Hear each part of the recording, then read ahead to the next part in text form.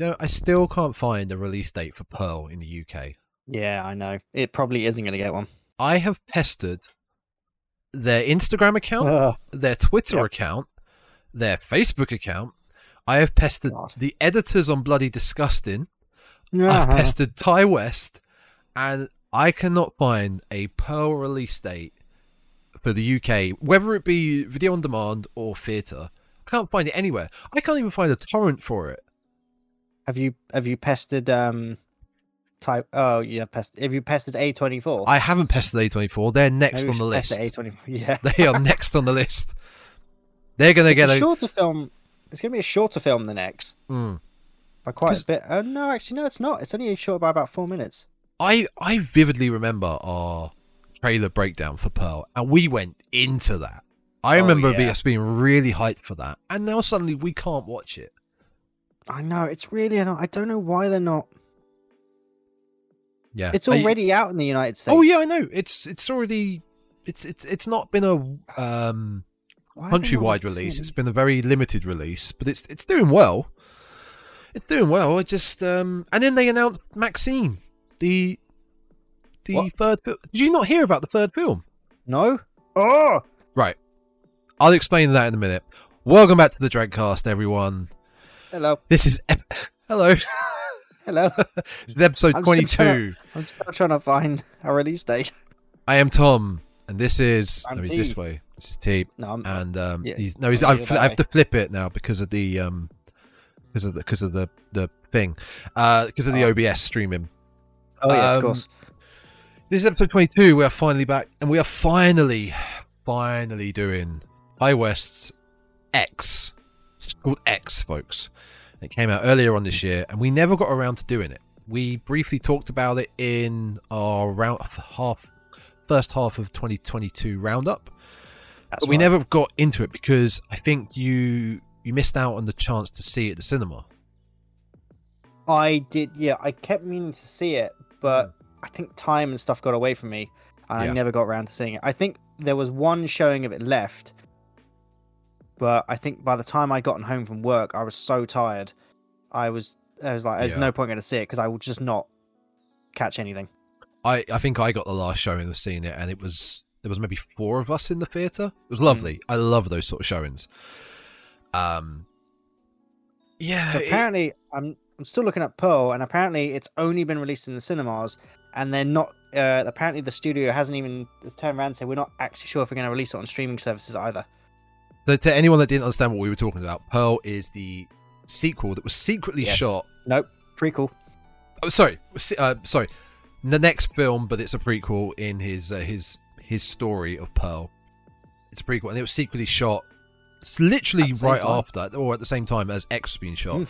And now they have released info on the third film called Maxine. The X, there's been 3 X's in the word Maxine, and it's about Maxine. So this is now a sequel to X. That's interesting. I wonder what they're going to do for that then. No idea, but it gives me the impression that this was the plan all along.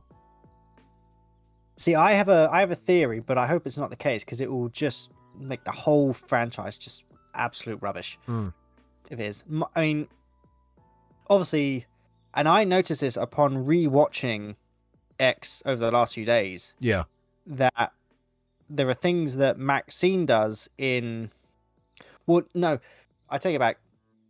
If you've never seen the Pearl trailer, you probably wouldn't have noticed this. But since we saw the Pearl trailer, I've now noticed Maxine does and says certain things that you sit there and you look at it going, okay, but Pearl did that as well. Yeah. Oh, they share a lot of the same characteristics. Yeah. So I'm hoping that what they don't do is in Maxine, they do some weird film and then they send her back into the past where she's like, cool, I'm in the past. My name's Pearl now. I'm going to grow up, meet my future self and send her back. And I was really hoping that they don't, that Pearl and Maxine aren't the same entity or person. I hope it's just a coincidence that he plays her and it's just a fun bit, you know? Like you said, yeah. Well, because there's a bit in this film much later in the film it's where Maxine is in the house. She's having a photo with Pearl. It's the photo, but they deliberately blur out her face. Yes, and noted that. Didn't when you first watch X, you're like, okay, cool. There's just not, the cameras just can't pick it up. Yeah. But now you sit there going, well, no, because Mia Goth plays both characters. So if they showed the face, people are like, well, that's you. Why are you in that photo? You're the same person. Of course, now it makes sense. So for this episode, we after doing Grindhouse, Planet Terror, which took 2 episodes because we had so much to talk about. We did. Even though we had so much to talk about, but also we did basically a shot-for-shot review of the film. Yeah. We're going to dumb it down, and we're just going to talk about what we liked in the film, what we didn't like, pros and cons, whatnot. So, should we get the premise out of the way? It's a very simple premise. Very simple premise. Oh, yeah, it's really easy. It's pretty much, you have a group of adult entertainers, we should call them, and they closed down for work one day, and the producer, Wayne, I must admit, Wayne is one of the better characters in this film. He's fantastic. He's great. I love him. He's great. To be fair, we'll get into this later, but all the characters in this film are great because they don't fall to the stupid stereotypes of horror, which is lovely. No, they don't. And basically, it's set in the 1970s. It's like mid-1970s, I think. 1970s, so the end of the 1970s. Yeah. And Wayne is sitting there going, right, the rise of home movies is coming up. And so he gets together his crew of the best adult entertainers he can find and says, right, we're going to go make a home movie because this is what people want to see. So let's go do it. It's blooming. The adult video market is blooming, and we got to get on this. He wants straight in there. Yeah. So he gathers up, and now I will forget their names. So we've got Wayne, I've got them here. Producer, we got them. Yep. We have Maxine, his girlfriend. Yep. We have Winston. No, not Winston. No. Jackson, sorry. Jackson, well done. Jackson Hole. Jackson Hole. We have Church Mouse, because I can't remember her name, so I call her Church Mouse. Church Mouse, played by Jenna Ortega, a favourite of the Dreadcast. Yeah. Who plays in Wednesday. Yes, and Scream 2022. Yep. Her name is Lorraine. Lorraine, that was it. I'm going to call her Church Mouse because that's pretty much what my notes are. I loved his little bit of Church Mouse. It's great. I know. We have RJ, the camera guy. I can't remember the blonde lady's name. Ooh. RJ's also the director, and he's Lorraine's boyfriend, but he's the cameraman. And I can't remember what's the blonde lady called? So the blonde actress is Bobby Lynn.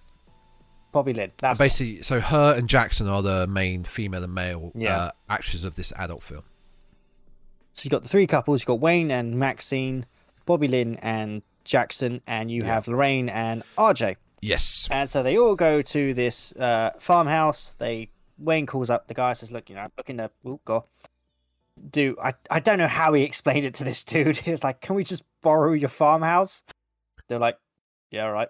Of course, when he turns, I think it's implied that the husband knows what's going on, or he's not, because there's a bit where he says, my wife is nearby, please be discreet, which kind of gives off the impression that he's not, I don't think he's fully aware what they're doing, but at the same time, he's like, I don't care what you're up to, as long as my wife doesn't see it. They basically hire out a guest house on this rural farm, and the farm it's run by severely elderly couple, Howard and Pearl. And remember that name, because that's what we were talking about earlier, Pearl. Yes. Now, Pearl is very ill. Not ill, but I'd say ill. What would be the good word to describe? She's elderly. Not elderly, and as Howard described, she's not well. And when they get there, like you said, he kind of knows what's going on. He knows he feels something's up because Wayne didn't inform him that other people would be there, especially with all their kit and whatnot. Yeah. So Howard's a bit like, okay, I'll let them keep doing what they're doing, but this wasn't part of the deal. Yeah, and it's very apparent because the first interaction between Wayne and the husband is the husband puts a shotgun in his face and says, "You're on my property, get off or I'll kill you." Yeah. Which immediately, this is within the first 10 minits. Yeah. Immediately you're sitting there going, "Okay, is this the first death?" But no, luckily not. The guy's like, "No, I spoke to you. It's all cool." Did you see all the characters of Anne going, "Oh my god, we're about to die." It's kind of a pretext into what happens later on with the shotgun, because Howard mentions that the shotgun's never loaded. Yeah. find out it is. Oh yeah, it very much is. Quite an interesting way. Well, not an interesting way. I laughed in one of the shotgun deaths. I know. One of the shotgun deaths, I shouldn't have laughed, but I did. It was funny. I'll get to that. We'll get to the deaths. We'll get to that, yeah. And so off they go. They start to make their film. They go down, making their stuff, whatever they're doing. And eventually, we start to see that Pearl is going around. And she's not quite there, shall we say. Well, I think this is one of the things I wanted to talk about, because I'm not entirely sure what Pearl has. She's either... I don't think she's mentally... Well, she is a bit mentally unstable. But then... Is it she's just having a hard time letting go of her past? To quite a drastic event? But anyway, either way, she watches what they're doing in the farmhouse. She sneaks in, she sees what they're doing, and this is when we kind of start to see that Pearl is craving affection in a way that she hasn't had in a long time.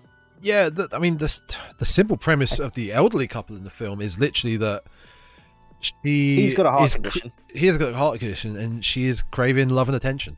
It's as sad and as simple as that, and he cannot give. But I think because of the fact she's not all with it in her brain, you've got a mixture of that plus her just demanding some sort of sexual anything,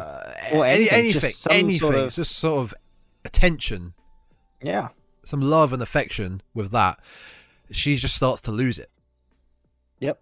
And basically, well, there's a scene which we won't talk scene by scene like we said earlier, but there's a bit where all the characters are sitting down, they're having a chat, they're having dinner, having drinks, and we find out that maybe a certain character in this film isn't quite on board, shall we say, with the whole thing that's going. Well, he is on board with it.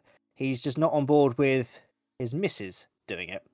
And it's a very interesting take on how it's RJ, to be fair.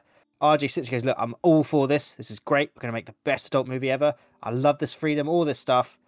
But when his missus goes, I'll take part, he goes, nope, absolutely not. And he shuts it down. He then goes, screw it, I'm out of the film.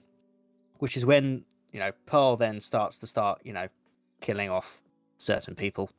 Yeah, this film it's hard to describe how the plot of this film goes, because I'm like, there's so many bits that I want to talk about, but I want to get into them further. Well, I mean, I got it. I simplified it. I feel it is a film of two halves. It's the film. I'll let you take over the explaining, because I think I'm going to run away with myself. The film is definitely a film of two halves. The first half is very, very much a homage to Texas Chainsaw Massacre, 1974. Oh yeah, the way it's shot. Really you've got the gang in their van, especially some of the cinematography of the shots in the van.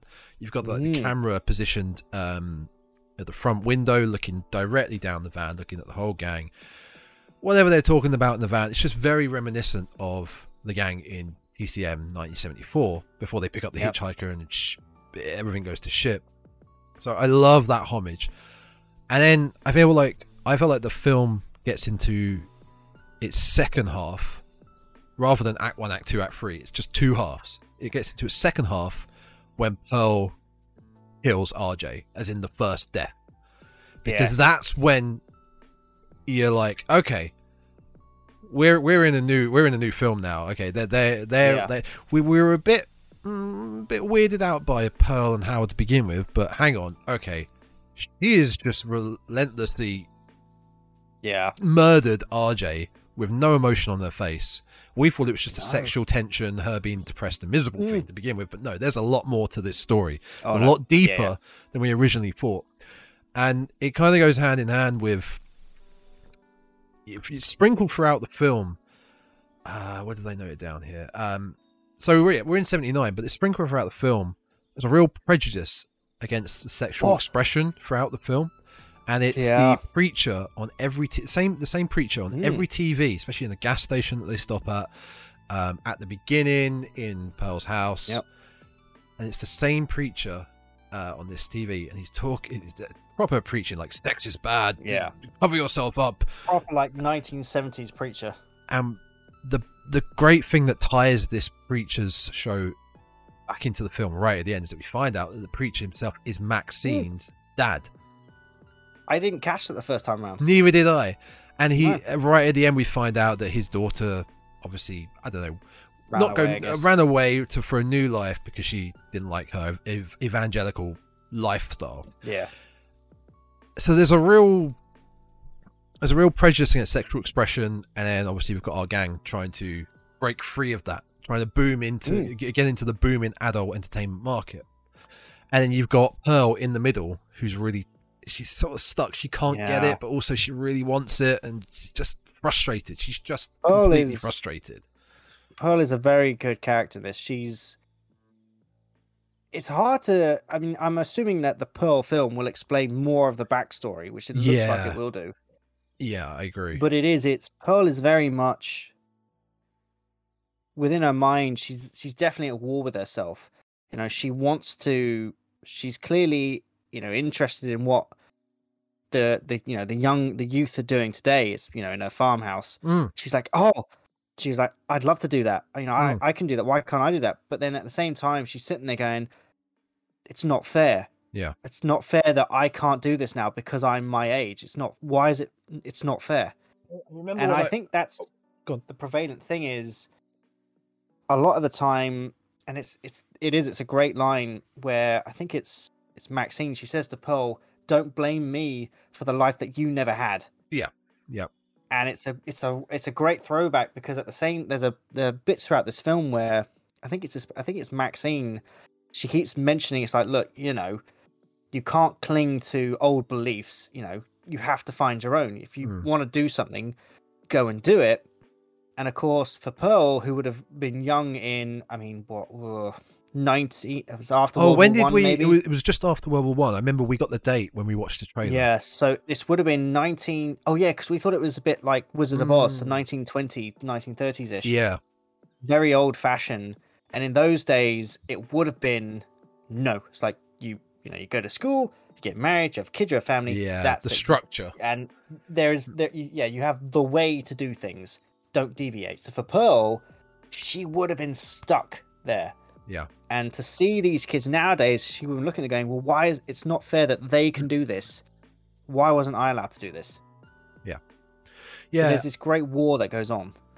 I remember when I did see it at the cinema, I remember coming out basically thinking, yeah, this is a film with two halves, but the second half, it felt more like a dumbed down horror film, like a more modern dumbed down horror film.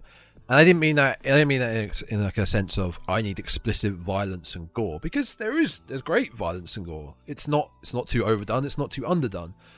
But I was kind of hoping for more of more substance than just an old couple that have lost their mojo, and an elderly man who can't get it up or has a heart problem. I was just expecting a bit more substance than that, you know? Yeah, I liked that it was, and again, I think the way that this is done is, I think Ty West, he's probably done this quite cleverly. I think in order to get the full story, you have to watch it in the order that the films are coming out. So I think you'll have to watch Pearl to get all of their histories, because then when you watch X, you'll be like, oh, see, now that makes sense. I get why they're doing that. And then afterwards, like, oh, so that's what Maxine is doing because of this. Or, well, we don't know what Maxine is going to cover. But I reckon a lot of... I mean, I believe that the husband, Howard, is fully aware. I mean, he knows that Pearl wants, you know, the affection and everything. But I reckon this isn't the first time that... I mean, it's obviously not the first time that people have come onto their barn, because when Church Mouse is in the cellar, she finds a dude who's chained up, and he's clearly been used for some of Pearl's other types of needs, shall we say. Yeah. And it clearly shows that the husband's like, well, you know what, I can't provide, you know, this for my wife, but if some bloke comes onto my farmland, you know what, he can. Just, you know, probably not in the consensual way, shall we say. And again, back to the film being shot as in like two halves. The first half is so much full of setup. It's full of setup with the shot of Wayne walking up to the porch. When they get to the house, it's the same shot at the actually, we should have mentioned right at the beginning of the film. The scene is of the sheriff and the police arriving at this farmhouse where there's been a massacre. Yes. Then we cut to the film, so that's showing what's about to happen.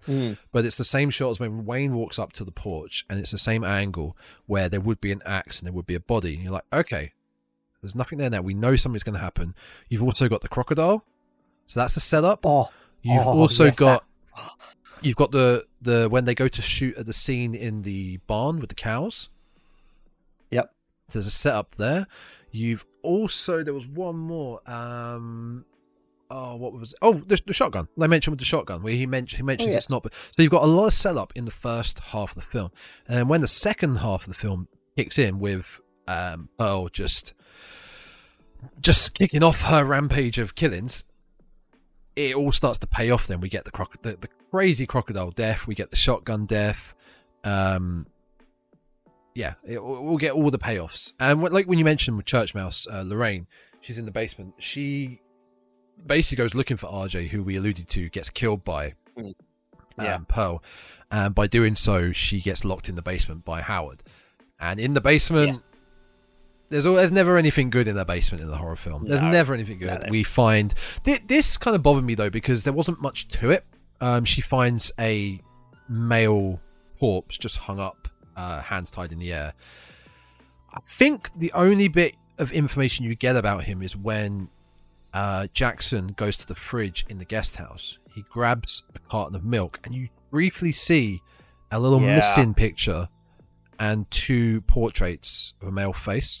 I think that's probably him, but that's probably other than that, you don't get much context as to this guy in this male body in the basement. Other than what you said, they've clearly done this before. They don't like these people coming onto their land. He thinks maybe because he can't give it to Pearl, these men are trying to seduce her, which they're not. She's in theory trying to seduce them, as we see with RJ. Yeah. They're just a bitter old couple. It's great that you mentioned the setups, because I noticed upon the second watching that when there's moments where Pearl is interacting with certain characters and it flicks to scenes from the film they're shooting, and in a very sneaky way they allude to what is coming next for Pearl. My brain is terrible for remembering these things, but there's a great moment where I think it's Bobby Lynn. They're doing a shot in the film, and she says a certain thing, and then you're like, well, hang on, that's what's happening. Is that what's about to happen next? And then when they go back to we'll do film in real life for the characters, real life. That then happens in real life. And it's a great way that the adult film is like, oh, by the way, this is about what's happened next. But so try and see if you catch it. And I only noticed that on the second watch through that they did this with the lemonade. Oh, the lemonade scene was fantastic. Yes. Because it's this awkward... Pearl, Maxine is in the main house with Pearl sitting down at this table, and it's just like, okay, this is super awkward. I don't know what to do. And then when it goes back to the film, she's like, oh, it's so hot. Have some lemonade. That's great lemonade. Thank you. And Maxine's like, oh, I suppose I'll drink your lemonade. She takes a sip, and you can see it's just horrible. So it's like, okay, downs it in one. It's like, cool, right, well, I'm going to go. And it's just, I just loved the fact that it was the two scenes where, okay, one's having nice lemonade, and one is sitting there looking across the table going, I should not have entered this house. Okay. Also, the beauty of that scene, kind of what you were mentioning, is that at the same time, they were shooting down in the guest house. Yeah. Jackson and Bobby. And they were having... The scene that they were shooting was a lemonade scene. Yeah. So they shot... They were shooting that while Maxine was up there having them with Pearl, but the film itself, what we're watching, was edited so that they're both happening at the same time. That was great. I like that. And One thing I noticed that there's a lot of really good film scene transitions in this film. It's not so much a fade from scene to scene or a straight cut. I love the simplicity of it was a right screen wipe. You know, it's something different. I would have loved a star wipe. That would have been great. I liked, I had the scene changes I thought were interesting. It was, it's where it's Maxine's in the lake. That scene is just incredible. I love that bit. The bird's eye view of her swimming in the lake. Oh, it's fantastic. It's absolutely when it fantastic. Cuts between the shot transition cuts between the farmhouse back and forth. Yeah. And I sat there watching, and that is something they used to do back in the 70s. Yeah. They would flick back and forward, and it reminded me of the Jerry Anderson Captain Scarlet thing. TV show, where they, in order to do certain scene changes, they would flick back and forward between the shots. Yeah. And you get that dum dum dum dum. And I was like, that reminds me of Captain Scarlet. That's cool. I didn't know they did that then. I mean, yeah, I picked up on that transition as well, where it's like half a second. And it's about 4 different edits. Yeah. So I can't remember the scene before Maxine in the pool. It could be, say in the guest house. So it would go guest house, Maxine, guest house, Maxine. And then it would stay on her. But they're very quick transitions. It's just different to a fade out or a straight cut. I love it. Yeah, because Maxine went for a walk because I believe they were filming something. With Bobby Lynn and Jackson, so she was obviously she went out to explore. Yeah, which it's a lovely. The cinematography of that was just lovely. Oh, it's beautiful. All you get is there's no music, no nothing. No, and it's just Maxine. She's walking through the tree. It looks like it's a gorgeous place. Wherever I'm getting a bit choked up. It's such a beautiful shot. She's just walking through the trees, having a cigarette, and you can tell that she's just having a lovely time, just embracing the nature. Speaking of the nature, I had no idea when I was just looking up this film this morning. I had no idea this was shot in New Zealand. Wait, what? This whole film was shot in New Zealand. Damn, so New Zealand looks a lot like Texas. Middle Earth, basically. Yeah. They shot this in Middle Earth. Yeah, I mean, Texas is just flat land with grass everywhere and the odd tree. Well, fair play. All right. Well, okay. Yeah. But yeah, I love that. See, I put literally it's a 70s. It's just a 70s film with the wide shots, the panning across the lake. Those little It reminded. Have you ever seen the film Excalibur? No. Oh, it's a great film about Excalibur. But they use the female, like the ethereal female vocals to just always be under the surface. And I love that when they shot across the lake, that wide scene of the lake. Yes. I had them. I knew you'd pick up on that. I knew you'd pick up on that shot. It's the lake. It's the little pier that she walks onto, and the camera the camera is on the other side of the lake. It zooms back, but it's a wide shot of her. That was such a shot you'd get in an 80s slasher, a camp slasher film. Yes, exactly. Isn't it? It was a brilliant shot. And then also with that scene, we get a quick glimpse of Pearl in the background, just following her. Yes, very eerie. I like they took their time to introduce Pearl as in full on the camera. You got the eerie shot of her in the window. You got the eerie shot of her by the door. It was a lot of far away shots of her before we really got to see her up close to the camera. We'll probably reference it to the Texas Chainsaw Massacre film a lot because it is a homage to that. It's a bit of a love letter to it. It's more of a homage than the Texas Chainsaw Massacre was this year to it. Yeah. I've completely forgotten what I was going to say. It's gone. Never mind. I'll come back to it. I can't remember what it was.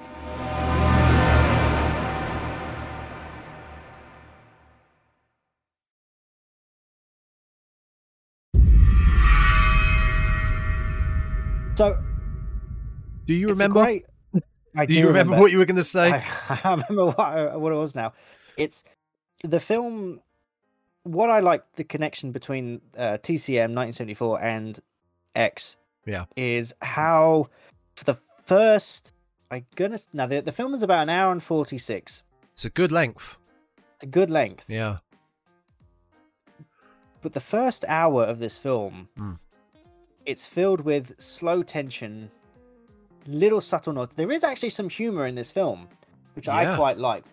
It's mainly in when they're discussing the adult film and certain bits around. It's I loved it. You're watching a behind the scenes of a porn shoot. Yeah. Because there's a moment where obviously Jackson and Bobby Lynn have done their acting, I guess you could call it. And they shot their scene. Where she's cleaning off. Yeah. She cleans stuff up. She's like, oh, great. And I'm like, I started going, this is funny because this is obviously not what you see when you watch certain things on the internet. But it is. There are adult entertainers who are like, oh my God, it's got everywhere. Right, give me a towel. Right, let's get that off. There we go. And I thought it was just hilarious.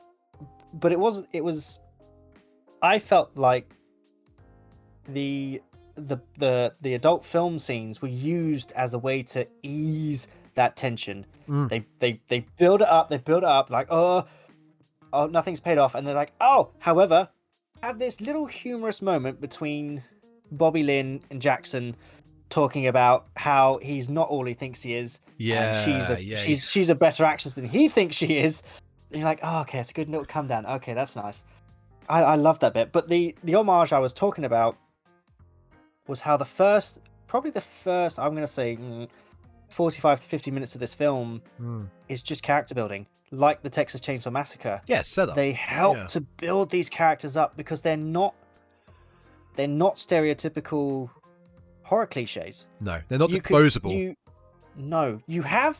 could say they have the titles of them. Yeah. So, for example, Wayne is definitely the jock. Yes. He's a very built lad. He's very jacked. Yep. You have like the quiet girl. So you've got Church Mouse, who's the quiet one. RJ's kind of the nerd. Yep. So he's very into his filmmaking. And then Maxine, Jackson, and Bobby Lynn, you could say, they're obviously the popular girls. I put Maxine as obviously the final girl, because she is the final girl. Oh yeah, she's the final girl. Yes. I'd put Bobby Lynn as probably the prom queen. The prom queen, the cheerleader character. Jackson, he's not actually like I never actually thought about doing this. Like they really do have they could have their stereotypical character tropes, but they don't at the same time. But Wayne, you're right, is the butch guy, but at the same time Jackson could be, but he's ex-army and he's kind of intellectual. He's not he's a very smart, he's not like person. He's not a grunt. He's very, and I thought they did this very well in this film. Yeah. Was they, even before anything happens, just when they're in the van, and obviously this is back in the 1970s where we didn't have mobile phones, or handheld tablets or whatever, things like that. So the only thing you could do on these long journeys were you had the radio on or talk to each other. You had to talk. And conversation. Like, when they asked Maxine, it's like, what do you want to do in your life? And she went, well, I want to go out, I want to see the world. I want people to know who I am. Yeah. And they all discuss their hopes and, their dreams. And you sit there going, see, this is where you get characters that are built up well, because it allows you to think, oh my God, yeah, I wanted to do that. That's what I want to do. Yeah. Not just like, oh, I'm going to graduate, then, I'm going to go like, do some stuff. Like, okay, right. You have there's no character here. You're cannon fodder. It doesn't have to be much. You just need a bit of character building. Yeah, just something. And it made every time one of the characters in this died, you're like, oh, no. Because you come to love them and you think, I don't want any of you to die, but obviously you have to. Yeah. Whereas a lot of characters in horror films now, you're like, I hate you so much, just die. Yeah, none of them were unlikable at all. No, they weren't. None of them were. Not even I think the douchiest is probably Wayne because of who but he's still not that like hateable. He's fine. He's a bit. I mean, he's a character. I would say he's a fantastic. He's a great character. I like the fact that he's kind of like the daddy of the group. He is a little bit, yeah.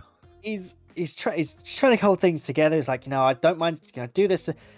It gives out advice. It's like, look, Church Mouse, if you want to do it, this is up to you. You got to do it. he talks to RJ. It's like, look, she's gonna do it whether you like it or not. So tough shit, mate.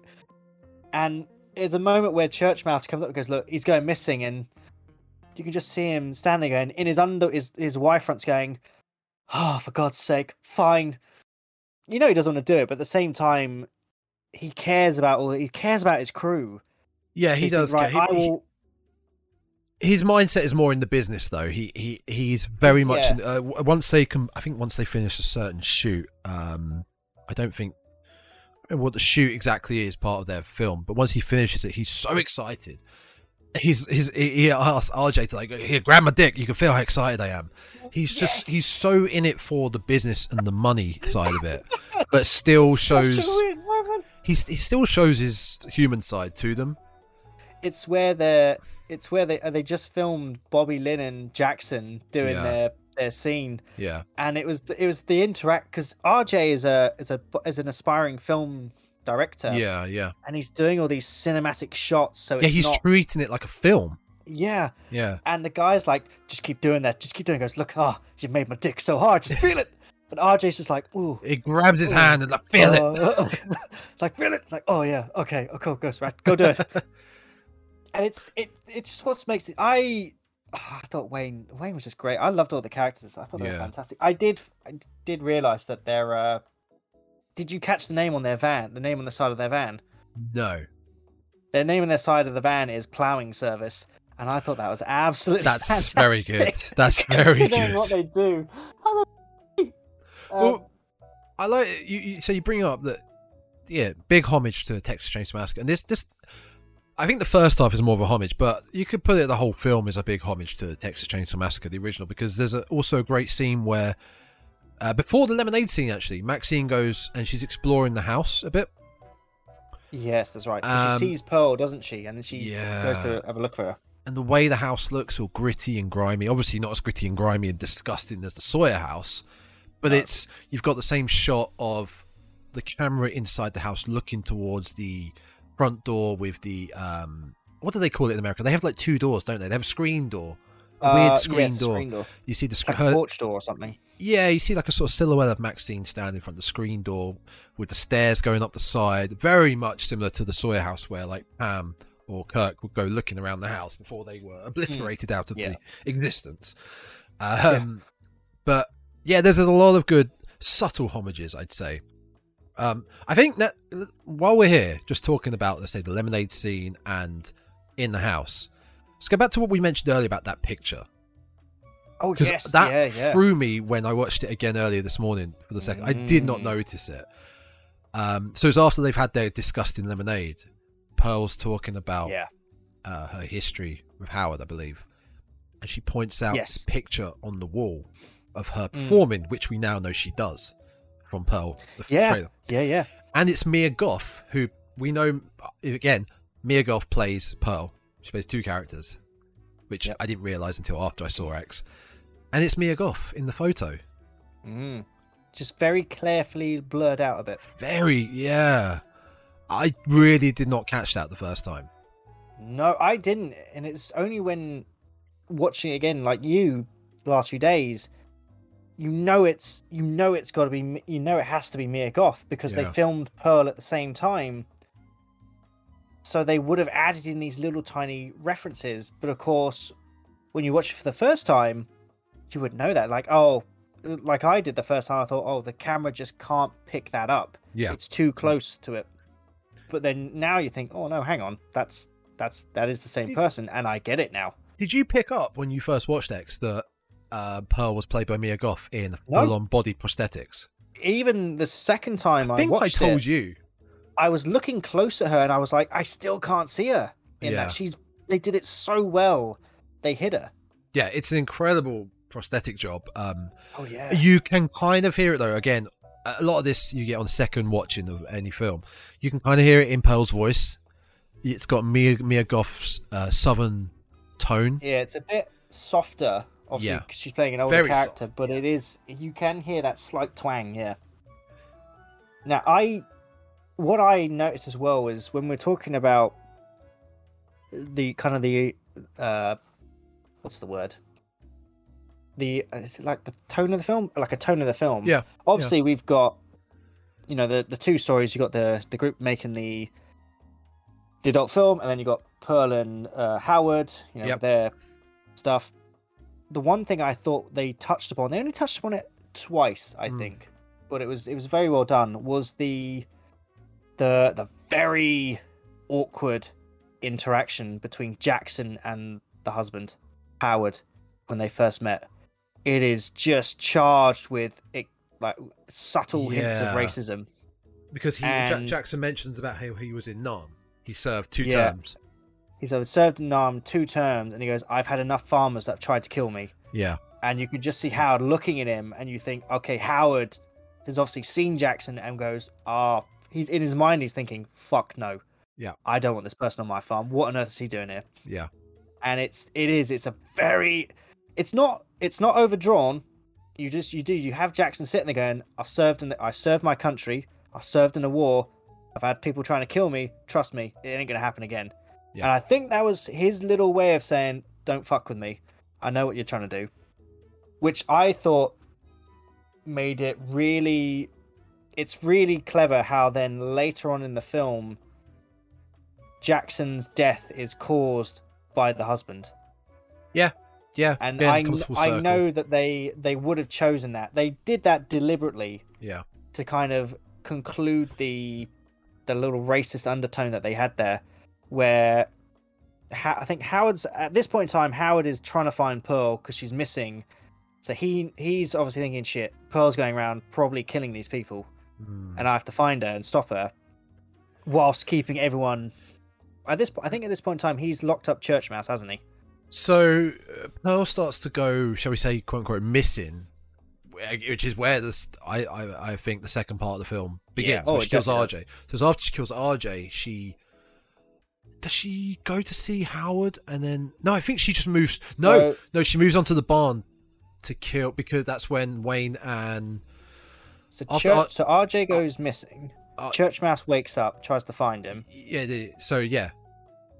Church Mouse and Wayne, they both go out looking for him. Wayne goes to the barn, and that's where he gets killed by Pearl. So after that, Pearl is on her own, and that is what leads Howard to looking for her. Yes, that's it. So we can talk about the deaths. Let's talk, because all the deaths are quite different. They are, actually, and I would say that RJ's is probably the most violent. Oh, it's really gruesome. And the thing is, it shows just how different these characters are. That is a big helicopter. I can hear a Chinook overhead. And RJ at this point in time, is the reason you could effectively say the reason why this all kicks off is because of the conversation that happens just before, where they're all sitting around having a chat. So they all group, come together for dinner, the group. Yeah. And Church Mouse is looking at Maxine because obviously she's just watched Maxine and Jackson film some stuff together. And of course to her, she wears the little cross. To her, it's like, well, why? How can you do that? You're clearly with him. Yeah. But how are you happy for them to do this? And he goes into this explanation. It's about, it doesn't matter. Well, Maxine says, I love Wayne, but I can still have sex with Jackson because it's just business. She's trying to express it's how it's her job to have sex on camera. Exactly. It's not about not being in love with him, and not. It's just a job. And there's that little cool interaction between Wayne and Jackson. It's like she's allowed to screw him as long as the camera's on. He's like, yep. As long as we're making money off it. Yeah, and they go into this great little speeches about the liberation that probably started in the 60s, and has obviously kept on going since then. So most of this group are like, it doesn't matter. I think Bobby Lynn says, I don't care if you're gay, straight, lesbian, any of these things. He goes, it doesn't matter, because if that's who you are, that's fine. Sex is disco, man. Yes, that's what she says. Yeah, it's disco. And this is where RJ starts to show his true feelings about certain things, because he's all for it. It's like, this is great, we're going to do this. But when Church Mouse goes, well, you know what? I want to do this then. I want to join in. If we're going to do this, why can't I do it? And RJ goes, ha, no. And it's deadpan serious. he comes out of the business mind and goes into personal relationship mind, and he's all for doing the film. He's all for shooting porn. He's all for other people breaking their not breaking their relationships, but having polygamous relationships in a way. Yeah. But when it comes to him and his partner, no, he's not up for that. Yeah. He's not up for. And whatever he said, whatever he says, Lorraine, aka Church Mouse, she's not taking it, and she wants to be involved. She wants to shoot a scene, and that's exactly what happens. And he's gone. Yeah.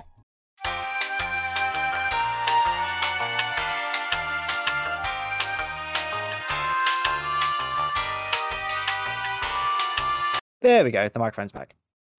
Technical difficulty sort. It's because I've moved my leg and I nudged something. The helicopter came into his room. It did, yes. It moved everything around. How dare it? Sorry.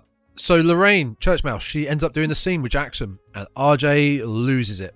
Has a cold shower, and basically says, "Peace out, everyone. I'm off." I did like the fact that Wayne and RJ. Again, Wayne shows his, his daddy of the group thing. He says, right, we're going to go outside. Something is going to be said that it's going to ruin the relationship completely. And he takes RJ outside. He's like, look, she's a young woman. She's going to do it. If she wants to do it, just let her do it. Otherwise, it's going to get awkward. And RJ sits there and he goes, yeah, but she's not like the other women in there. She's not like them. And you can just see Wayne going, like what? Yeah. Like what exactly? How do you want to describe them, RJ? Yeah, huh? Describe my missus to me. And you can see that RJ in his mind has gone, I want to call them... he wants to call them a derogatory term. A derogatory term, yeah. I didn't want to say that. I don't want to say that. He basically wants to call them, derogatory women of the night, shall we say. But of course, then Wayne like, well, if that's how you truly feel, you shouldn't be in this business. Because it needs to be all your mind in with it, or you need to be all in or all out, basically. Yeah. And RJ's like, oh yeah, all right. And he does. Wayne hands him the camera and as if to say, just film the scene. That's all it is. Yeah. It's a scene in a film. Talk about it afterwards. Just get the film done and move on. Yeah. Yeah. I mean, neither of us have ever been through that experience, but I can kind of sympathize with RJ. But at the same time, he knew what he was up for. He knew what he was involved with, the business itself. This had to have been a possibility. Oh yeah. So he had to be all in. It couldn't be all out. He couldn't be in the middle. No. He had to be all in no matter what. Because he may have come out with the idea of, I want to be involved in this. Then how would his partner feel? Yeah, exactly. And if he then, it's a good point actually. If it had been the other way around, he goes, well, I've been watching Maxine and Bobby Lynn do this. Oh, I'll tell you what, I'm gonna go do some scenes with them as well. And if she gone, well, no, then he goes, well, I'm allowed to. And again, it would have been the back and forward. Yeah. Exactly. Which then, leads to RJ's death, the first death, and it's brutal. It's brutal. It is. It starts off quite not sweet's the right word. It shows that RJ is very caring because all Pearl does is she just hugs him, and you can see she's just sort of that hugging, and he's kind of like, okay, I don't know what's going on here. All right, okay. It's like, should we just get you inside? It's like, no. Am I right in saying the thing that leads Pearl to being outside is that after she spent time with Maxine, we then get a scene with her up in her very creepy room that's filled with dolls. And I bet you love that. And she's doing her hair, she's doing her makeup, she puts on a new dress, and she tries to be get close with Howard, and he pushes her away, doesn't give it to her because of his heart. And I think that's what leads her to going to then leaving, to going on this weird spree. I think it does, yeah. Just as a context of her being outside, because she just appears outside as he is about to drive away in the dark. She just appears. Yes, she's probably left the house at that point. Yeah.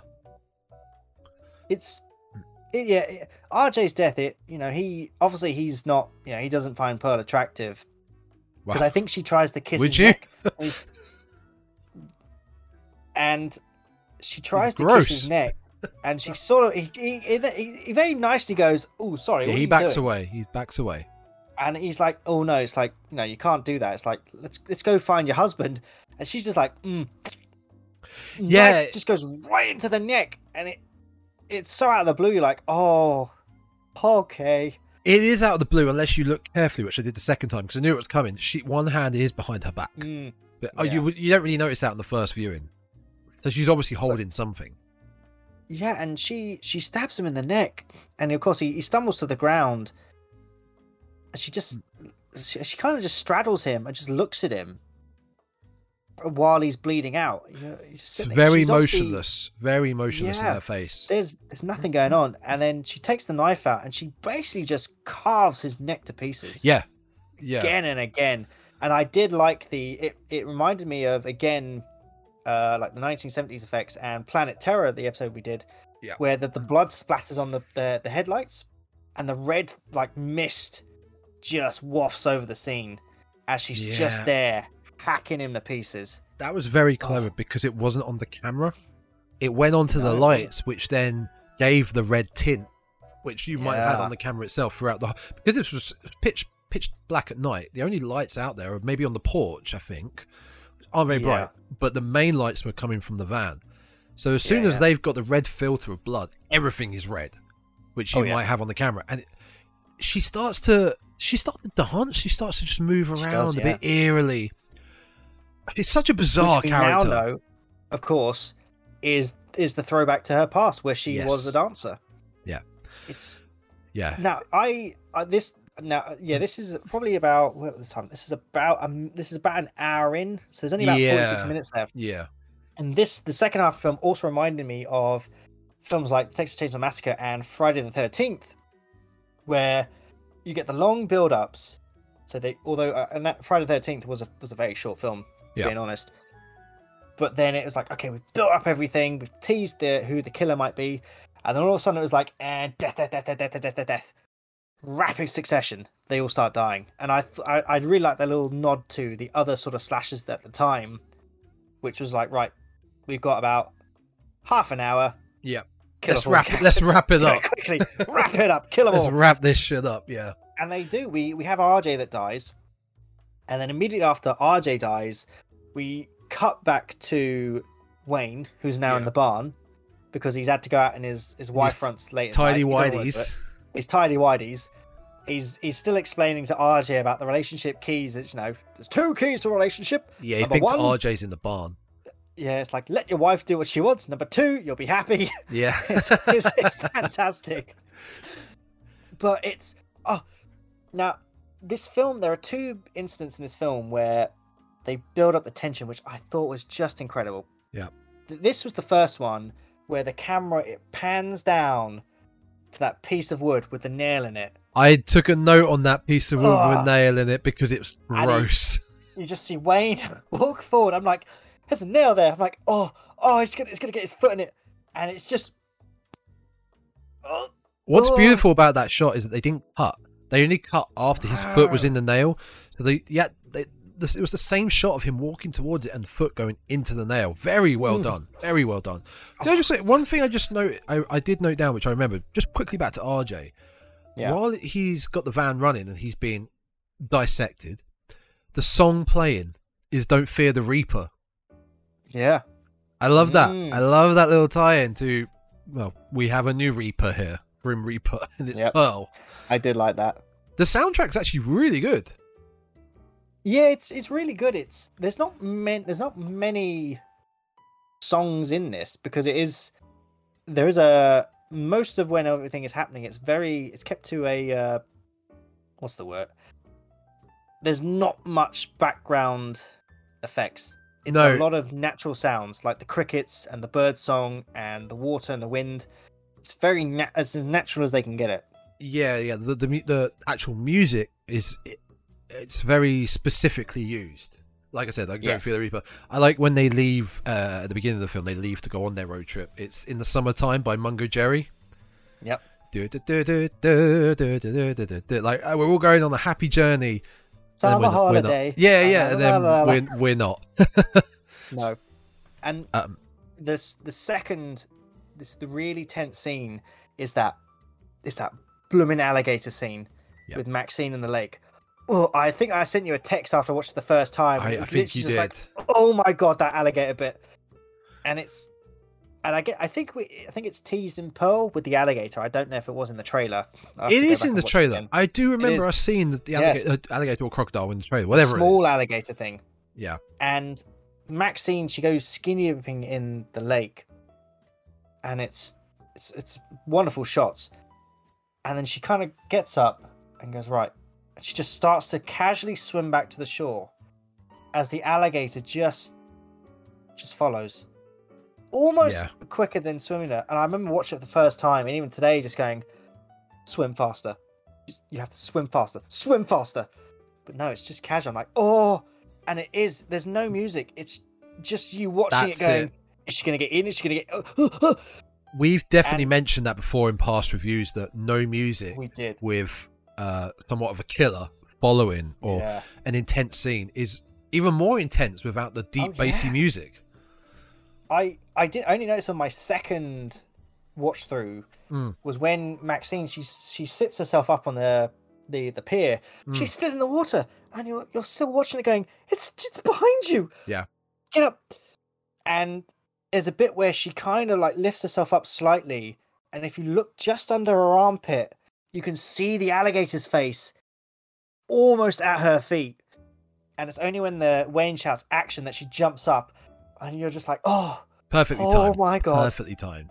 Oh, it's a great piece of cinematography.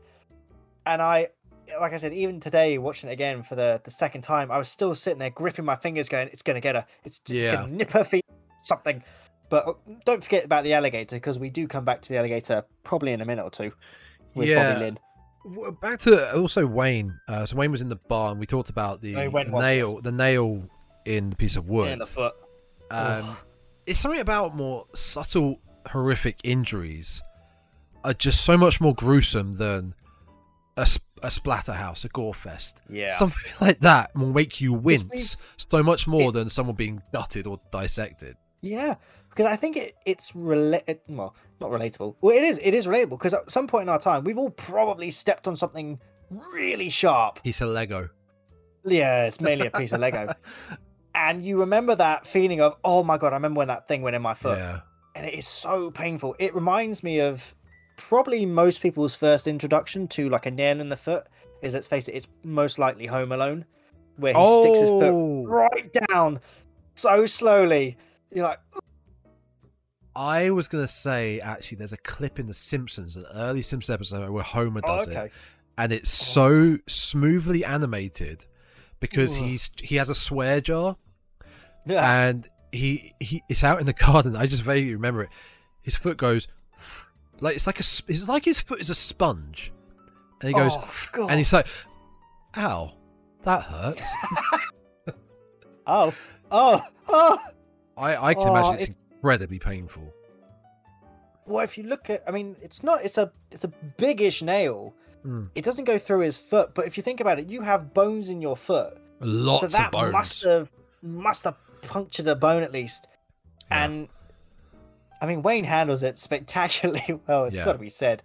He just sort of collapses like, "Oh my god, I stepped on a nail." God damn it! There's one more. There's one more subtle injury that I noted. It's when he yells at the cow. Oh yeah, no, he calls a cow a cheeseburger. He calls a cow a cheeseburger. Fantastic. The other quick subtle injury I remembered saw was when Lorraine is trapped in the basement by Howard. She's trying to escape. She breaks down a bit of the door, and she gets her hand through trying to unlock it. Howard comes back and he uses the butt of his shotgun, and he's whacking it at her hand. And when she brings her hand back, you see her knuckle, about 2 knuckles. The bones are broken and out of they've broken through the skin.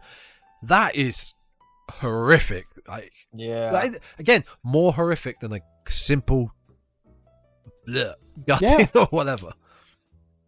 And again, it's because obviously it's not relatable to having your fingers mashed in by a shotgun. But again, it's the little tiny injuries where you just do them. If you're working with a hammer, you might whack your thumb or something. You're like, exactly. Oh, yeah, I know what that feels like. Yeah. It's that feeling of, oh yeah, I remember that. Ooh.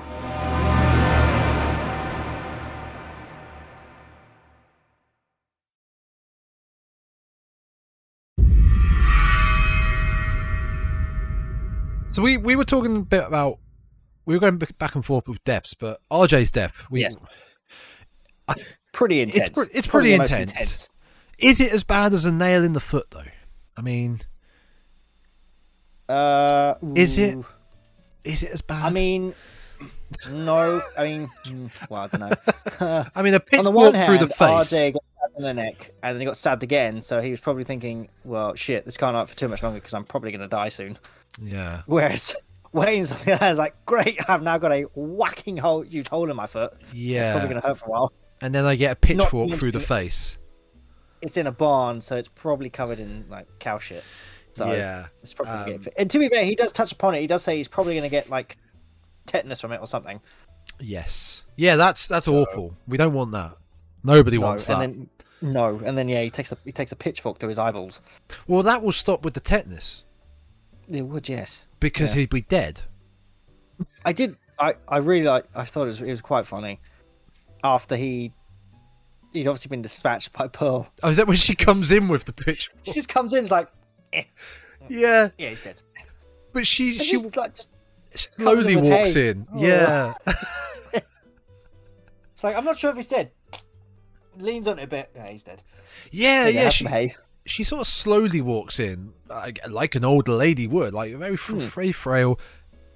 It's like she was poking a chicken with a thermometer to check it was a very subtle poke with the pitchfork. But it's a very subtle setup though. So she's following the double tap rule. There's a rule in slashers: if you want to make sure they're dead, you double tap them. It's you shoot them once, they're down, and then you shoot them twice, once in the head, again in the chest to make sure they're dead. Yeah. So she's obviously stabbed Wayne through the eyeballs, but of course to her she's thinking, could he still be alive? So she goes in, digs the pitchfork in his wherever she stabs him, and is like, right, okay, he's dead. Which of course is something that Howard doesn't do later in the film with Church Mouse. You're right. Yeah. And she also, I guess, in theory, does it many times with RJ. So she's making sure RJ's dead. She makes sure that RJ's dead. With Bobby Lynn, there's no question she's dead. Well, I guess a double tap being she's pushed her into the lake. That could have been the one, yeah. And then the crocodile does the finishing off. Yep. I suppose she double taps in there. Yeah. There's nothing really to talk about with Bobby Lynn's death. Bobby Lynn leaves the house, finds Pearl down at the lake, and is trying to comfort her, and then just gets pushed into the lake, basically. Well, no, she gets offended first. Oh yes, well, she gets offended. Pearl calls her a bit of a skank. She goes, "Well, you're not a nice person then," and she's like, "Well, fuck you too then." Yeah. Off you go into the lake where she's devoured by the alligator. We'll let our pet alligator. Was it just me, or when we got the shot of the I feel it's a crocodile. I feel like alligators are a bit slimmer. I don't know. I did double check it. It's alligators. Is it an alligator? Okay, well, never mind then. When the alligator actually grabs her and then starts thrashing around with her, the CGI, it looked a lot bigger than it originally was. I was getting kind of Lake Placid vibes. Like it looked like a giant alligator compared to original. I did notice that because it's like they scaled it too big. One of my thoughts was when we first see the alligator, when Maxine's doing her little kind of bathing bit, you see the alligator's like kind of the snout of the face of it, and you think, oh, it's not that big. It doesn't.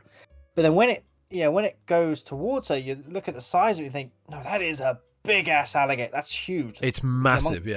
It's massive. So whether or not they got it wrong in the CGI, that might be it. Just looked a little bit bigger in scale, but that absolutely devours Bobby Lynn. It's a magic alligator. She's every time it eats something, it just like grows a bit. So RJ's gone, Wayne's gone, RJ's gone, Bobby Lynn's gone. Now Jackson's about to go. Yes. Or is Jackson gone before Bobby Lynn? I think Jackson's gone beforehand. No, I think if Bobby Lynn went first, no, wait, because well, the thing is, the husband gets rid of Jackson, so it could be they're doing it at the same time. Because Bobby Lynn goes to find Pearl after Pearl has been in bed with Maxine. Yes. Do you remember that? Yeah. She runs out She, naked. like, strokes her, doesn't she? Yeah. And then Maxine wakes up. That's what we were talking about at the start of this episode about the theories between Maxine and Pearl. Yeah. There's something that's connecting these two because Pearl doesn't seem to want to hurt Maxine at all. No, not at all. Hugely enamored with her to the point where she will just try and stroke her and just to be near her. She doesn't seem to want to hurt her. The other character's like, I could not care less about you if you died off. But with Maxine, there's something that's connecting her to her. She wants to be near her. Yeah, I mean, hopefully we'll find something out in Pearl or Maxine. Yeah. Yeah. Yeah, I think you're right. Jackson might be next after Bobby Lynn. So Jackson and Howard are out looking for Pearl because obviously, I guess once Pearl has pushed in, it is Jackson first because Jackson leaves Bobby Lynn in bed. Oh, you're right. Yes, you're right. Yeah. Jackson goes out. He goes out to help Howard looking for Pearl. Try and find. That's that fantastic shot. He's just standing there. He's like, "Yeah, man." It's like I served in the army, and you're like, I can see some other, shots, like massive dong. Like you're very well enamored, mate. And he's just standing there, like, yeah. It's basically like a silhouette of that. Yeah, it pretty much is. Yeah, dangling. For the audio viewers, I am holding up a Mr. Sheen to emphasize that he had a massive dong in his silhouette, just hanging there. It's how it's just there. It's like my wife's missing. He's like, but I've got a massive penis, mate. That's what's important here, okay? Like, I'll go get my clothes on. How's like, yeah, you do that. Okay, let's go. So they go to find Pearl, and again, this little racism that I want to know I want to know where this comes from. If it's just something Howard's just brought up with. Hopefully, we find a bit more in Pearl about where this comes from, or if it's something that's just something happens to him. We'll find out then. But I think he tricks Howard. I think he tricks Jackson because he says, "Oh, she's down there." Oh yeah, he does. He does. Yeah. And you know that Howard knows that Pearl's probably not there, and he picks it up and he goes up to her and he says, "Look, she's not there." Yeah. And Howard's like, "I know she's not there." It's like, "I know what you're doing." Yeah. And then he goes, "Well, no, you don't." He goes, "I don't care what you're doing," and he just shoots him. That's it. Yep. Yeah, he genuinely feels that, like we said earlier, because Howard can't give it to his wife. He feels that one of these younger gentlemen is going to do it, especially after seeing that piece of weaponry that he's got. Mighty mammoth Johnson. Knob. Johnson. You're so British. I know I am. I'm so British. You just see his giant knob swimming between his legs. It's and big. He's thinking, well, it's like, I'm not having that on my farm anymore. Nope. And yeah, he just casually I mean, I don't think he'd need to double tap Jackson because, I mean, not many people can take a shotgun point blank to the chest. That's probably game over. Well, not many people can take it to the face, but Lorraine takes it in stride. Yeah, she does. She takes it pretty well. We'll get to that in a sec because she's the only one left other than Maxine. One note I did just take, which I forgot to mention, the scene we talked about earlier where they're all in the guest house together, right? Is this where they're having dinner? Yes, the dinner sandwiches. Yeah. There's one line I picked up on. I can't remember who says it. I think it's either Bobby or Jackson, but they say, or Maxine, one day we're going to be too old to fuck. And that was very much a line that ties in with the whole film. Yeah. Because unfortunately, that's what Howard and Pearl are dealing with right now. It's quite sad to see it. It is sad, I felt quite, not heartbroken, but what's the word? The film doesn't portray Howard and, well, I mean, obviously Pearl is not right. She's obviously not. For me, I felt that Pearl couldn't let go of the past. She is so stuck in the past. Yeah. To her, it's like she knows that she's old now. She knows that she's not quite the beauty she once was, but she can't let it go. and she needs someone just to show her that even at her age, someone still finds her attractive. Yep. But none of the younger ones are like, well, I'm sorry, but you're not attractive to me. No. And obviously her husband, and there's this little tender moment between the two of them where I can't remember how it first initiates it. I think it's after she has. Oh, Howard finds the two lemonade glasses and he gets a bit pissed because he knows someone's been in the house, and he goes to try and tell Pearl off, I guess, but Pearl's like, well, why don't we just try this? And he looks and goes, I can't. My heart won't take it, and you know that for a while that it's like I can't give you anything. If I do this, my heart's just going to die. It's a very emotional. It's quite scene. heartbreaking. Yeah, it's quite heartbreaking to think these two probably could have had a lovely, twilight years of their life, but and to be fair, it's like Maxine says, it's old age. Eventually, you probably will get to a point where you're like, I just can't take this. Yeah, I can't do it. I'm sorry, that's the station is closed or whatever. Yeah, they kind of play with the audience's emotions in certain scenes of this film, which is weird for a horror film. You'd never normally get that with horror films. I like that the two killers in this film, it's not, I mean, most of the slashes of those times, like with Friday the 13th, well, actually mainly Friday the 13th, let's face it, the big aim for that was the whole franchise was built upon the young counselors weren't doing what they should have done, was expected of them to have done, and instead chose to go off and have some fun, and something bad happened. And in a lot of horror films, that's the trope. Load of young kids shouldn't be doing something. They should be doing something they're expected of. They don't, and they get killed. Yeah. Whereas in this one, Pearl couldn't care less if they're banging each other. She couldn't care less. Not at all. All she wants is for someone to show her a bit of love, and she'll probably be happy. Yeah. And I thought it was a really cool kind of twist on the whole sex and horror films, which is you've just got this, this old lady who just wants a bit of tenderness but can't get it, and clearly has some mental deficiency somewhere. I never caught up on that, actually, that trope. That is one of the major tropes of, I guess, horror. You have sex, you die. Yeah. It was such an old, I guess, in the 80s, slasher trope. And now this film is about sex. It's about them making an adult movie. I never really thought about that. Interesting. That's why I thought this film was really great, because it changed it. It turned on its head. I mean, you're watching, and even when you find out the premise of the film, you're like, oh, well, it's people, they're going to make a dirty film. It's not actually that much in the film. It's more about the characters behind the film, why they're doing it. It's like, look, we're doing this as a stepping stone. It's like Maxine said, I don't want to do this forever. I want to get in whilst we're young, make the money, get my name out there, become famous, live a good life, and I'm done. Yeah. And all the other characters are like, yeah, that's what we want. We just want to make money whilst we're young. So when we're old, we can just sit back and go, I've done my life. I've had fun. I'm happy. Yeah. Which it sounds like Pearl, well, obviously we'll find it in the Pearl film, but it feels like when we first going to get introduced to Pearl, that's what she's aiming for. But I think there's something that we haven't seen yet that stops her doing it.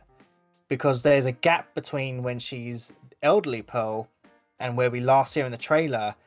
There's about 50 odd years where something happens. Yeah. Something happens that takes her off that path. Well, I mean, even what we saw in the Pearl trailer, there's something not right with her. There's something not right with her at all. No. So that's why it'd be interesting to see what happens in Maxine, because now I'm thinking, okay, is Pearl still out there, or are they trying to connect the characters up, or what is going on? Pearl is very much not out there still, as we see at the end of the film. What happens with Pearl? Yeah. I'll get to in a minute, because we've got one more death, which I love. I laughed at. I shouldn't have laughed at, but it was funny. It was when Maxine... Lorraine. Yeah. It's when Maxine gets to the house and Lorraine is screaming and hollering, and she lets Lorraine out of the basement.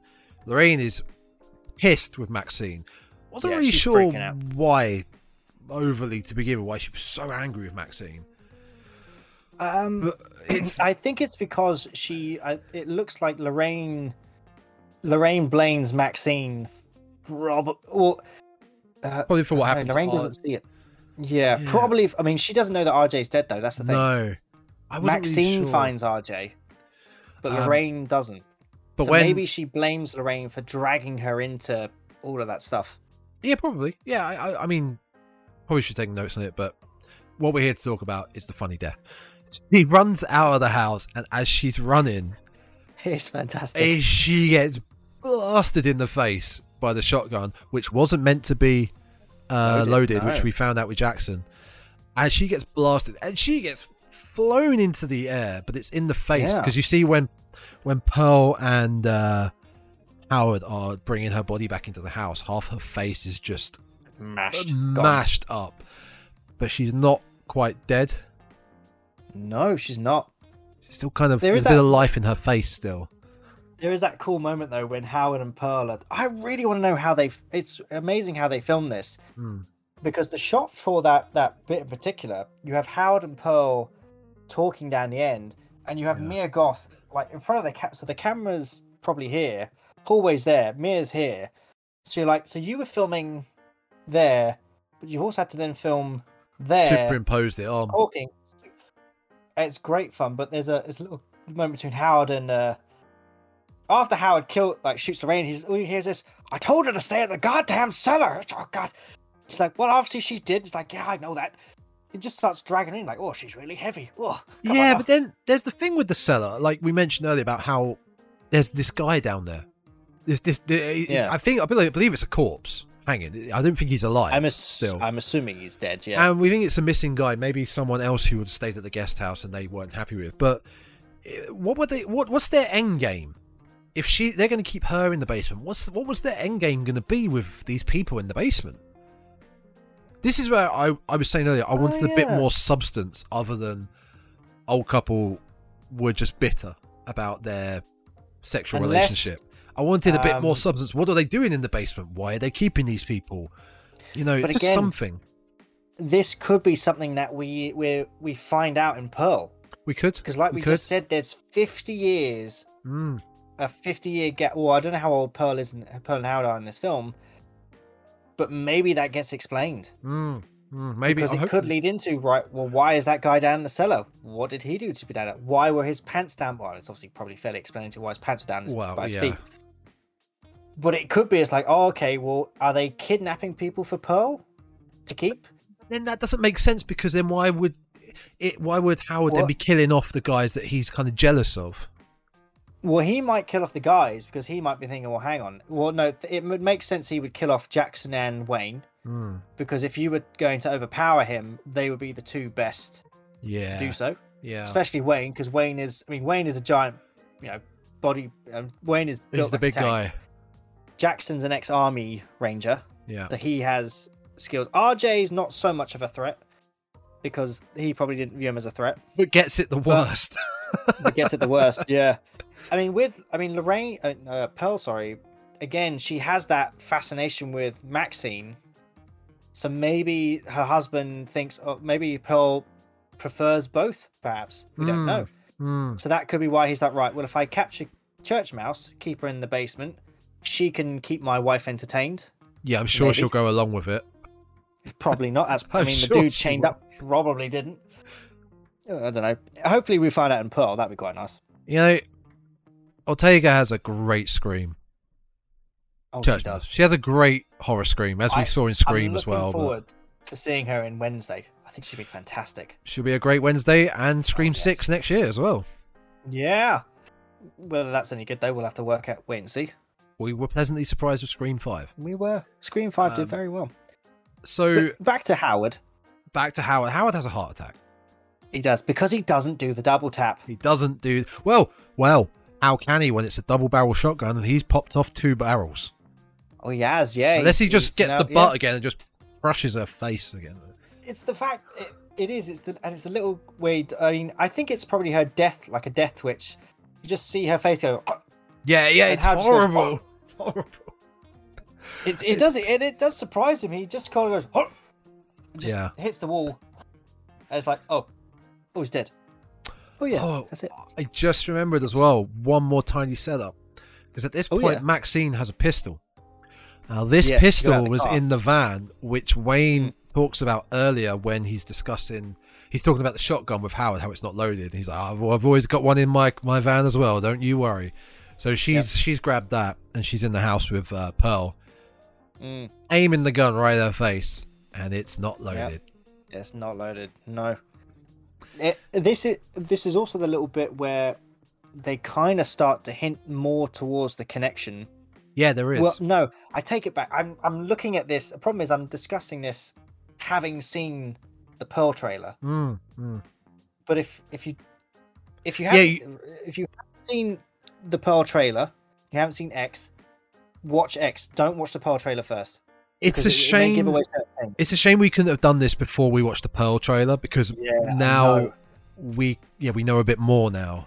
And it's the moment where Maxine is looking at her, and she tells us, like, the whole world is going to know my name. They're going to know what I did. And she references, and of course, now that we know, that is a line that Pearl uses in the trailer, where she says, the whole world will know my name one day. And there's something that connects these two. I don't know what it is. It's very interesting. Going on there. Very interesting that now we know that there will be some sort of connection, hopefully. Yeah. The both of them use way too many similar sentences for each other. So and something is going on between them. Very same characteristics and mannerisms between them. But the pistol is not loaded. Pearl quickly picks up the shotgun, which I just mentioned. It's a double barrel. He's used two, loaded, but it's loaded. She manages to fire one off. It just misses Maxine, or it could have been a ruse by Howard, because it could be he obviously, when he's talking to Wayne about the fact, it's never loaded, it's just for show. Could that just be his way of, like, a false sense of what's the word? False, not security. Like a false, like a sense of misleading. It's like, oh, don't worry, the shotgun never loaded. When actually it's like, no, it is. Or so simply he just killed Jackson and reloaded it. That actually makes more sense. Maybe he double tapped Jackson. It's like, shoots one chest. It's like, no, hang on a sec. There we go. He probably just reloaded it. That's the logical reasoning. But I love when Pearl does fire it off, because she's so weak and feeble. It launches her into the front garden and breaks her hip. She's on the floor, out of it. Yep. And Maxine is like, I'm out. Peace out. I'm leaving. Gets in the van. Yep. And this is where we see that Pearl is not going to be in Rush Hour 3, because her head gets absolutely caved in by the van's tires. She runs over a few times, and it's great because you see it. You see all of it. You see it burst. Has already been set up in this film. With the cow? With the cow right at the start. There's another setup. Another beautiful setup at the beginning. This film is very clever at setting things up that you then don't realise till much later on. And you look back and go, oh, you did tell us what was coming in a very clever way. Yeah, film with two halves. The first half has so much setup. It's brilliant. I appreciated this film a lot more the second time I watched it than I did, because if you remember, I wasn't the biggest fan of this film. More than you loved it. I loved it, yeah. But second time round, I enjoyed it a lot more the second time round than the first time. One of the other things I noticed the second time around is the two things. There's loads of things. We've also touched about the picture being blurred, because now we know it's Mia Goth again. It was that Maxine is the preacher's daughter. The preacher's daughter. I just thought she was quoting clips from him, because this dude seems to be on TVs everywhere. So she's just like, I won't live a life that I don't deserve, or something like that. I obviously looked away when they showed her face on the screen, so that's probably why I missed it the first time. Yeah. But it was when Maxine looks at RJ's body, because obviously she's hacked it.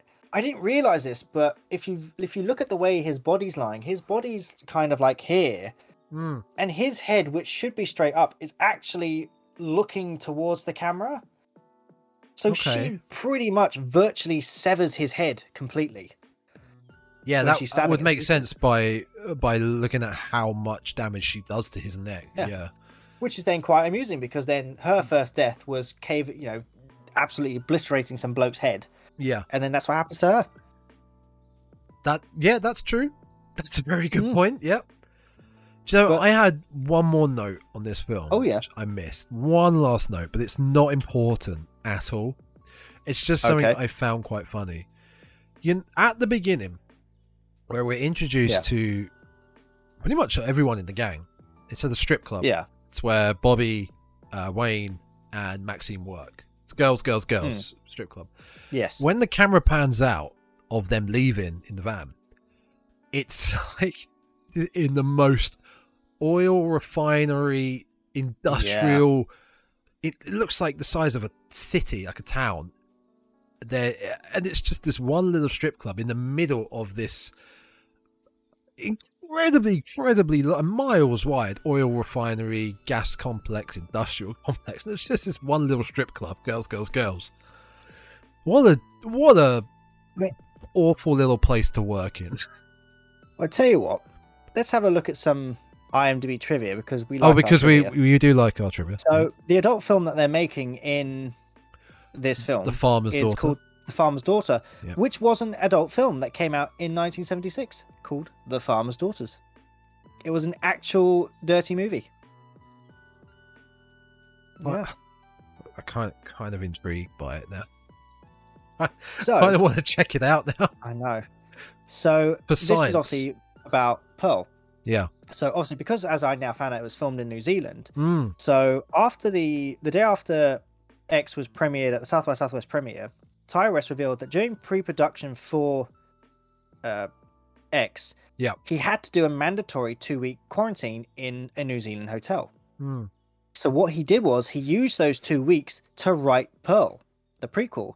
And because the production of X was wrapped, they still had all of the sets were built. They still had everything. And so he asked Mia Goth if she wished to remain in New Zealand and film Pearl, which she did. I mean, that is why they did it. That's a case of good luck. I mean, it would have been during lockdown, COVID times, right? Yes. New Zealand really heavily shut down. Most countries, but I know New Zealand did. They did the right thing. That's a case of good luck that he managed to have all that in the same place, and he could just utilize it and crack on with shooting the next film. So, this is interesting. There's a nod to When Harry Met Sally in this film. Of all films. Of all films. Okay. So, when Lorraine has taken part in the film, obviously she gets down to her underwear, and she's wearing a pair of underwear that says Sunday on it. And in Harry Met Sally, they're talking about day of the week underwear. And she goes, oh, well, why is the nun which has Sunday on it? And she replies, well, because of God. Which is amusing because they call her Church Mouse and she's wearing a pair that says Sunday on it. That's a very unique reference. Very specific. Yeah. So here we go. This is when we have... Also, Psycho was mentioned in this film when they're talking about cinematography. Did you not catch that? Is it towards the beginning where we're introduced with RJ talking about the filming? It's when they're arguing about... It's when Lorraine says, I'm going to do this film. They're only watching this film because of nudity. Yeah. And I think he says something about it. She goes, well, even in Psycho, there was nudity. And he starts going about how Psycho was a horror film and it's different, etc., etc. Yeah. But so several of the characters' deaths are foreshadowed in various ways. So Bobby Lynn exits the strip club, above which is the giant alligator. You did mention that, right? Yeah, which is the blonde lady. So that shadowed her. Wayne in conversation tells RJs that people's eyes will pop out of their skulls. Which references okay, I remember that. And then, of course, Jackson mentioned several times he's threatened with farmers with guns. Yes, and of course, he's killed by a farmer with a gun. Yeah, nailed all the setups with this film. Really did. Not even just deaths, but just setups in general with this film. Really nailed it. Oh, go on, you got a good one. Go on, end the trivia on a big good one. Come on. So, a common stereotype of horror films holds that sexually active characters are the first to die, and that survivors, final girls, are almost always virgins.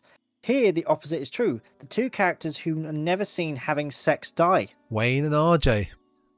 Yeah. They die first. The characters that are delving in sexual acts die last. Yeah, you're right. Apart from Maxine. Oh. That's really cool. That's great. I don't think there's any other trivia. Well, I'm glad we finally got around to doing this, because this has been lingering on our list for so long. Oh. It would be nice to do Pearl next, but I think that's going to take a while before we can actually get a copy or see it. I think what we'll do is hopefully they release Pearl in the UK. I mean, they have to. I don't know why there's no worldwide release date. It's a bit... I'm hoping they're just letting it go in the US for a little bit. Maybe it's just an exclusive. It's fair enough. If they don't release it worldwide, though, it's very weird. Especially because why they would do that. I saw the budget is the same. Both X and Pearl cost $1 million to make, which isn't that much. But if they had the same budget, and normally, if they're thinking, the budget was smaller on Pearl, they're not going to make a good profit out of it. They won't release it everywhere. Yeah. But there's the same budget, so I don't know the reasoning. I really don't understand the reasoning. It's also that they don't want to release it on streaming services, which is is very weird. That's usually where you make a lot of your money nowadays. Hell of a lot more accessible than theaters. Hopefully they just haven't thought it through yet, but they do release it. Yeah. So hopefully I think what we'll end up doing is soon. we'll do like a Pearl one and a Maxine one whenever that comes out, and then we'll maybe have to do an episode where we connect the dots between all three of them. Yeah, maybe we can save it for the next when it actually comes out for Maxine, so we get a bit of time. Yes, I'm looking forward to it. No, I really enjoyed this discussion about it. Yes, this was good. We've got all of our horror ones coming up soon. We have October is busy. Yes. Now, as far as I remember our schedule, next week we have a duo. One of your favourites. Oh, yes. Because the second one, which we're talking about, Terrifier, has just been released. Yep. You haven't seen it yet? Terrifier 2. Have you seen it yet? No. Good. Because I haven't seen it. I haven't seen 1 or 2 yet. Those are my... I was like, once we've done this, that's my job now for the podcast. Yeah. Terrifier is amazing. We've recorded our X review. We've done our Hellraiser trailer review. Yes. I'm now on to Terrifier land. Oh, yeah. So, Terrifier 1 and 2 we will be discussing in the next episode. I'm going to rewatch it. As I just mentioned, we have just done a new trailer breakdown for the new Hellraiser film. Go check that out.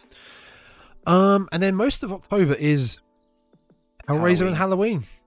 We got new Hellraiser, we got new Halloween, and we'll do the OG Halloween. Yes. Oh, the OG Halloween is going to be great. It's going to be a good one. That might be a 2-parter. Probably. We'll see. All right. Let's get the hell out of here. Yep. Don't forget to follow us on all our social medias. Twitter, Instagram, TikTok. Send us an email at thedreadcastpodcast@gmail.com. Leave a comment in the comments below. Yes, that's the right word. We have seen some people leaving comments now. Thank you very much. And just a little update on the growth of the channel. It's doing remarkably well, I've got to say. Yeah. Now, I think the Slumber Party Massacre one, I think that's just getting bots viewing it. Because that's growing at a weirdly rapidly speed. Yeah, we now have 220 subscribers on the channel, but... Whoop, whoop. Whoop, whoop. There we go. Thank you.